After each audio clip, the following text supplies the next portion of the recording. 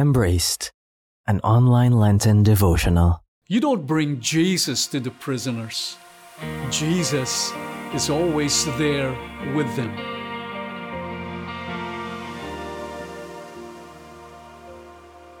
The prisoners, they've always been on top of Jesus' thoughts, always specially mentioned and never out of his list. You got to check out the world premiere of Jesus in Luke chapter 4, verse 18.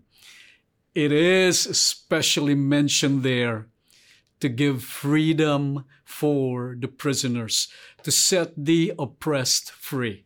Now you might be asking, bakit kaya? Why? The gospel is for the poor.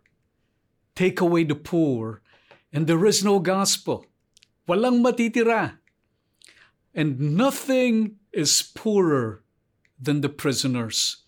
The elderly, the street children, the disabled, they can always go out and beg, out in the streets, make their needs known to others. But the prisoners, they can only wait for people to remember. They cannot go out to ask for help. People need to come to them. And they simply wait in hope and in trust. You know, when I invite people to join me in my prison mission, they say, I want to bring Jesus to the prisoners. But no, you don't bring Jesus to the prisoners. Jesus is always there with them. Jesus is already there, and he said so. You only go to the prison mission because you are coming to join Jesus there, to be with him, to be his arms to embrace, to be his words to encourage, to be his heart to love.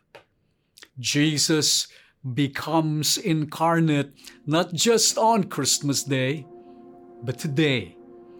He's made flesh in the prison because of you and me. Get to know our different foundations and works for the poor at feastmercyministries.com.